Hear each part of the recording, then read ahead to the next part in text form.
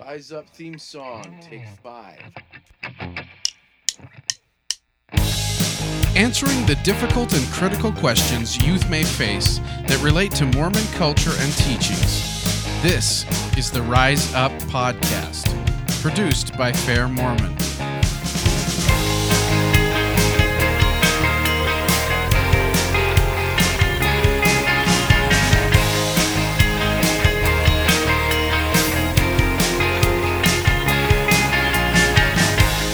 Dr. Greg L. Smith practices medicine near his home in Canada.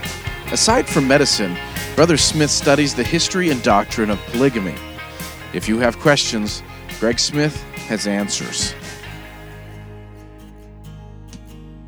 Hi, my name is Greg Smith, and I'm happy to be invited to participate in this Fair Mormon Rise Up podcast. My research interests have focused around LDS plural marriage, or polygamy as it's sometimes called, and so Nick asked me to do a little basic summary of that for you. So why is plural marriage hard to understand, or why does it cause people troubles? Well, I think there's a few reasons. It was last practiced more than 100 years ago, so we don't learn a whole lot about it from personal experience. The other thing that's really important to remember is that for the people that were involved with it, they were equally or more upset about it than we might be.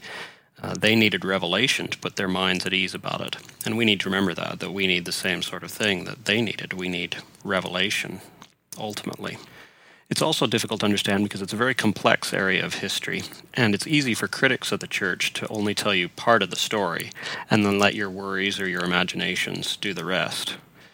It's also difficult because a lot of what has been said really probably isn't true, or it's been a skewed perspective that's been given to people. And even though we've got better research now, critics sometimes keep offering the same old stories to us. It's also tricky because some members of the church, meaning well, I think, have sometimes given explanations for it that aren't correct. And so when they do that and then we find out later that those explanations aren't really true, that can sometimes disturb us or make it seem like someone tried to fool us or trick us. But really, I think they just didn't have all the information and they did the best they could. Probably one of the biggest reasons that this whole topic even comes up is because it's dangerous to combine sex and religion. That shouldn't surprise us, and it's pretty natural, I think, for us to wonder if maybe something besides true revelation or true religion was going on here. It's not uncommon to see religious leaders try to exploit their followers or the people that listen to them for sexual reasons, and so it's, I think, natural and normal for us to wonder if maybe it was Joseph Smith doing that. I think as we look at the evidence, we find that he wasn't, but it's a natural thing to worry about. And much more personally, I think, is that sometimes these things stir up other memories or other associations. People who've dealt with the oppression of women, or if they've been mistreated or even abused by men in or out of the church, ideas like plural marriage can kind of stir all that up, and so there's a very emotional gut-level reaction that many people have, which is understandable, but it doesn't always help us understand what was going on. So I think those are some of the reasons why it's tricky. Sometimes plural marriage makes more sense or becomes more understandable when we realize that it involved real people and real lives. One of my family members practiced plural marriage. His name was Isaiah Moses Coombs. He was my great-great-great-grandfather. He wrote this in a book to his children, quote, "It was in January of 1960 that my wife Fanny and I began to talk seriously about obeying the celestial law in relation to plural marriage. She was not only willing but anxious for me to take other wives, notwithstanding our poverty. I record this fact here that our children may know how early in life their noble and self-sacrificing mother accepted as an article of her faith this order of plural marriage so despised by the world." Close quote. So you'll notice in this that this was not an easy thing for them. They were quite poor, and so it required considerable financial sacrifice, and it was a decision that he and his wife reached together. This was not always the way it worked, though it was how it was supposed to work. On July 1st, 1875, he married his second wife, Charlotte Augusta Henry, and he said this about that, quote, "This was with the full and free consent of my first wife, Fanny. The day after Augusta's arrival, Fanny took her through the house and showed her showed her all that we had been able by long economy and labor to accumulate to make our home comfortable, and then told her, "All this belongs to the family. You're now one of us, so take hold and use and enjoy all that you see, the same as the rest of us. Everything that is here, except what's in my private bedroom, belongs as much to you as to me. I want to see you feel at home." And then Isaiah goes on to say, "This speech came from the heart of my peerless wife. She meant every word of it, and her actions ever afterwards proved her sincerity. Augusta was treated by Fanny and her children as an honored guest." So you can see how this idea of plural marriage was a real invitation to Christian discipleship, to really living the gospel. I mean, it was a very tough thing for everybody involved. And you could either do it in a Christ-like way or not. And here I think these people seem to do their best to do it in the way that Heavenly Father and Jesus would want them to. As I mentioned, the family was very poor. And at one point, the first wife was given some money from two of her older children because they wanted to buy their younger brothers some clothes. But his first wife said this, quote, "No, I will have nothing bought for my children that Pa cannot afford to buy for Augusta's children. All must dress and fare alike. I will not have the feelings of Augusta's little children hurt by seeing my children dressed better than they are." Close quote. And so I'm really humbled before that kind of Christ-like living. Not all plural marriages lived up to that ideal, but many did. And generations later, I benefit from the blessings of those people's good example and the other things that it taught them and did to their family. My family is as good as it is, or as happy as it is, I think, because of some of the lessons that they learned and practiced. So I'm a beneficiary of that. So now I'm just going to give you kind of the take-home messages of plural marriage, if you like. I'm just going to ask a few questions and then answer them. These are going to be short and brief. There are whole books written on this subject. We can get you any information you want, and maybe I'll come on with Nick sometime and talk about these things in more detail. But this is just kind of the Cole's Notes or the Cliff Notes version of plural marriage. Question number 1. Did Joseph Smith teach and practice plural marriage? The answer, yes, he did. He was married to about 35 wives in his lifetime.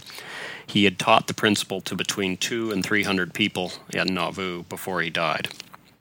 Question number 2. Did Joseph force women to marry him? No, he clearly didn't. He would usually approach a male relative, or he would often do that anyway, to discuss plural marriage. The women were free to decline, and some of them did, and they stayed in the church and remained faithful and migrated to Utah with the saints. Question number 3. Was Joseph married to women who were already married? Yes, he was, and this is one of the things that's maybe most difficult to understand. We've come to understand it a lot better in the last 10 years. There were 9 or 10 women that were sealed to Joseph while their husbands were still living. What's important to understand here is that there's no good evidence that any of those marriages was consummated. They don't seem to have lived together as husband and wife or had sexual relations that we know of. These things were probably intended as a way to accomplish sealings. It was a way that Joseph could be connected to these families and tie all the members of the church or all the people involved into one big family.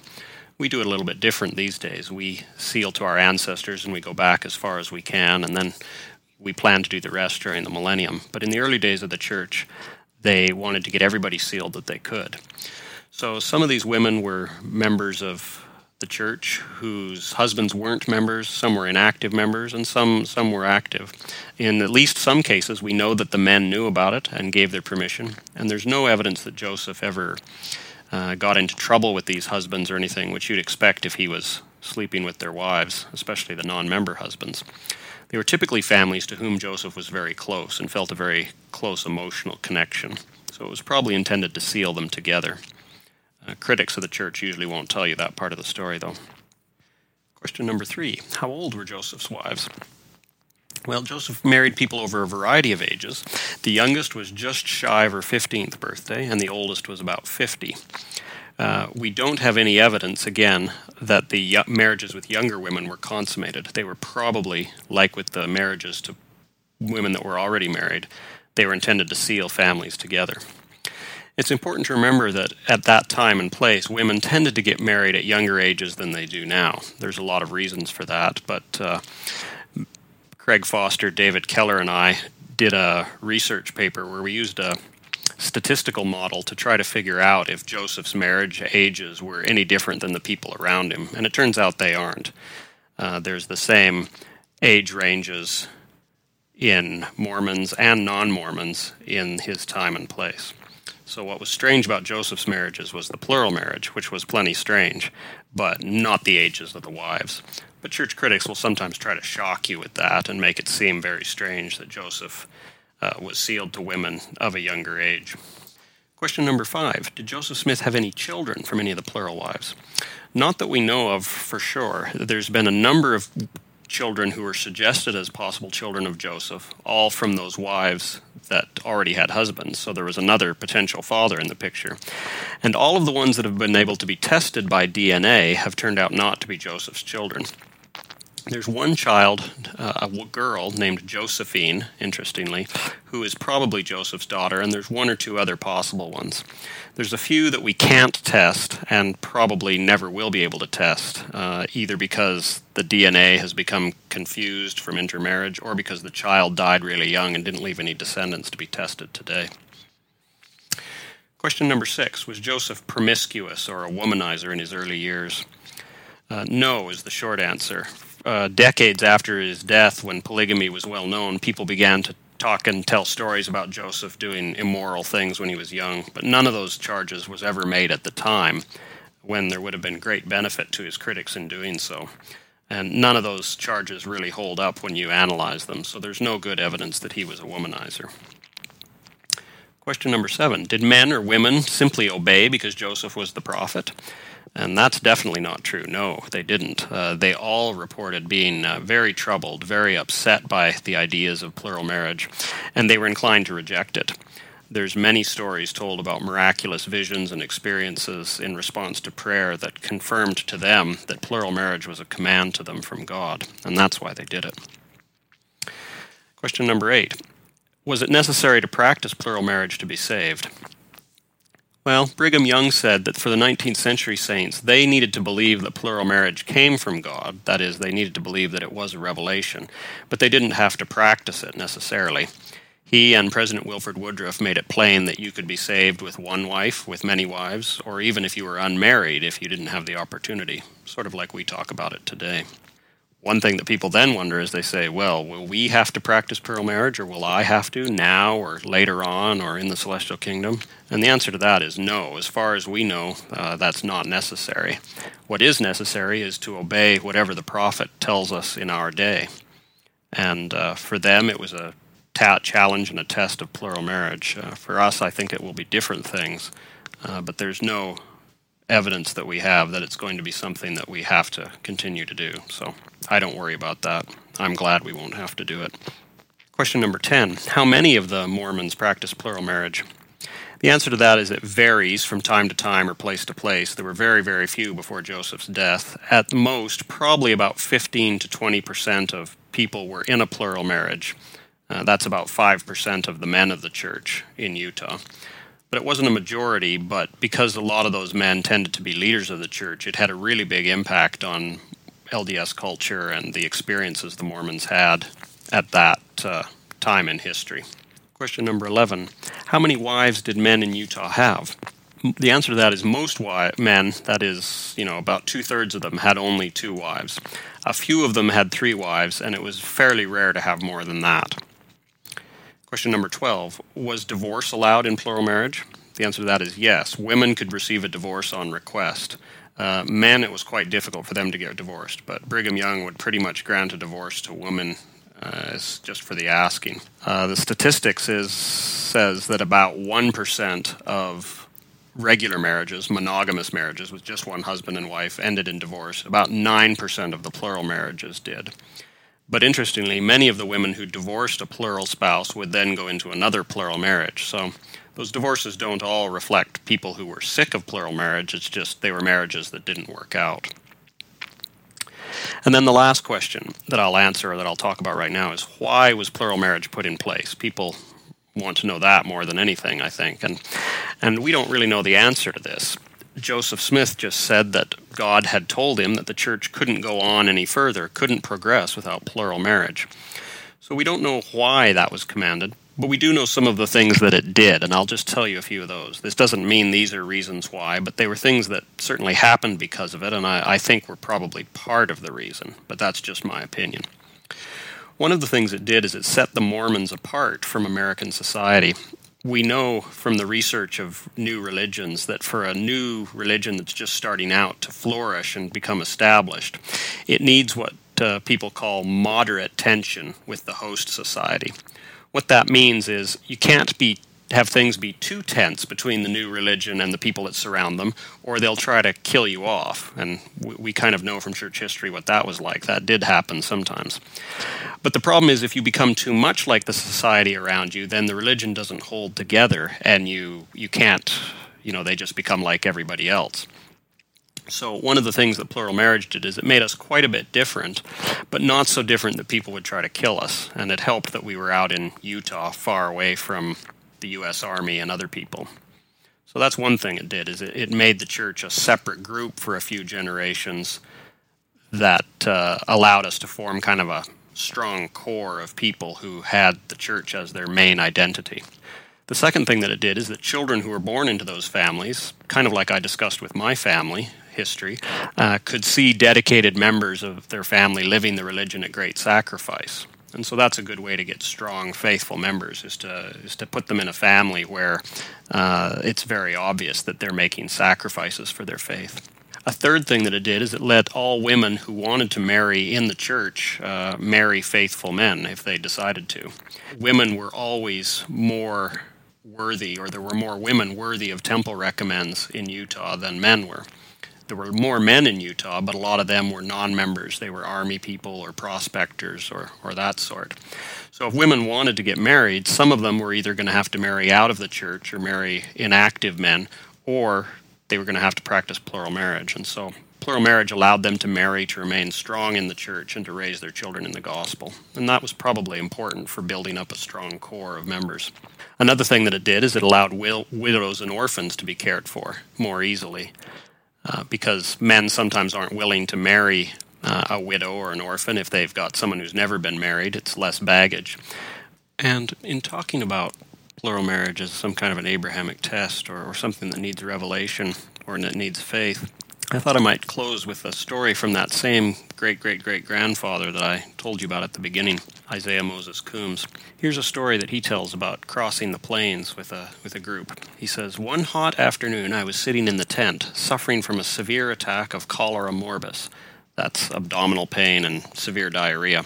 My suffering," he says, "was excruciating.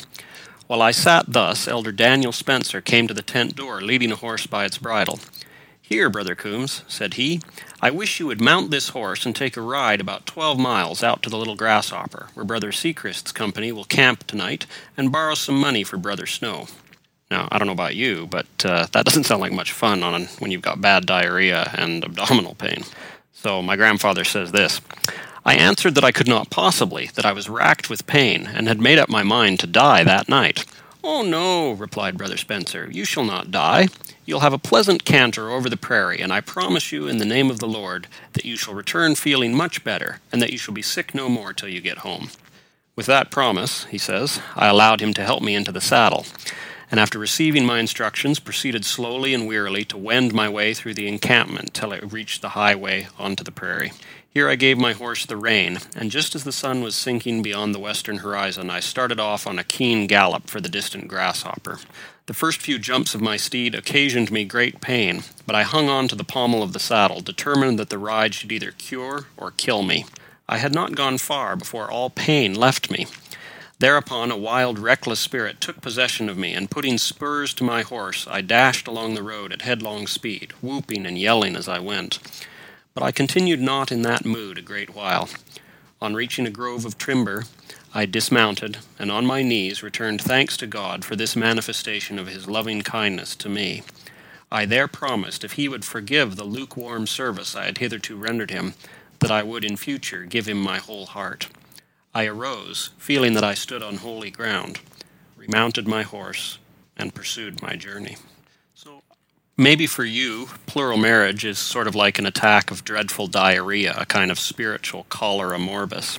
Maybe you're planning to die, or maybe you think you're dying or have died spiritually. Maybe facing up to it or something else like it is the very last thing you want to do. It might seem as difficult as a 12-mile journey on horseback when you're desperately ill.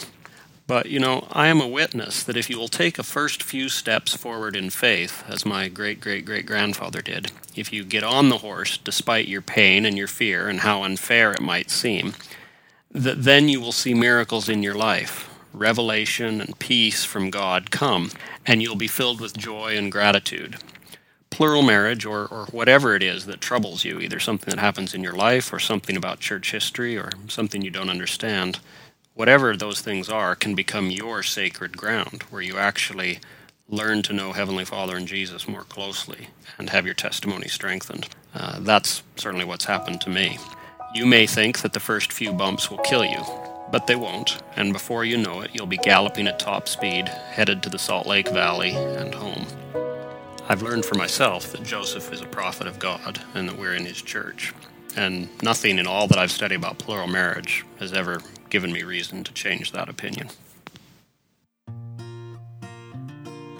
Thank you for listening to this episode of Rise Up. This has been a production of Fair Mormon.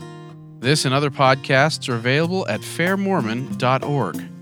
The opinions expressed in this podcast are not necessarily the views of Fair Mormon or the Church of Jesus Christ of Latter-day Saints. Please subscribe to our show in iTunes under the name Mormon Faircast.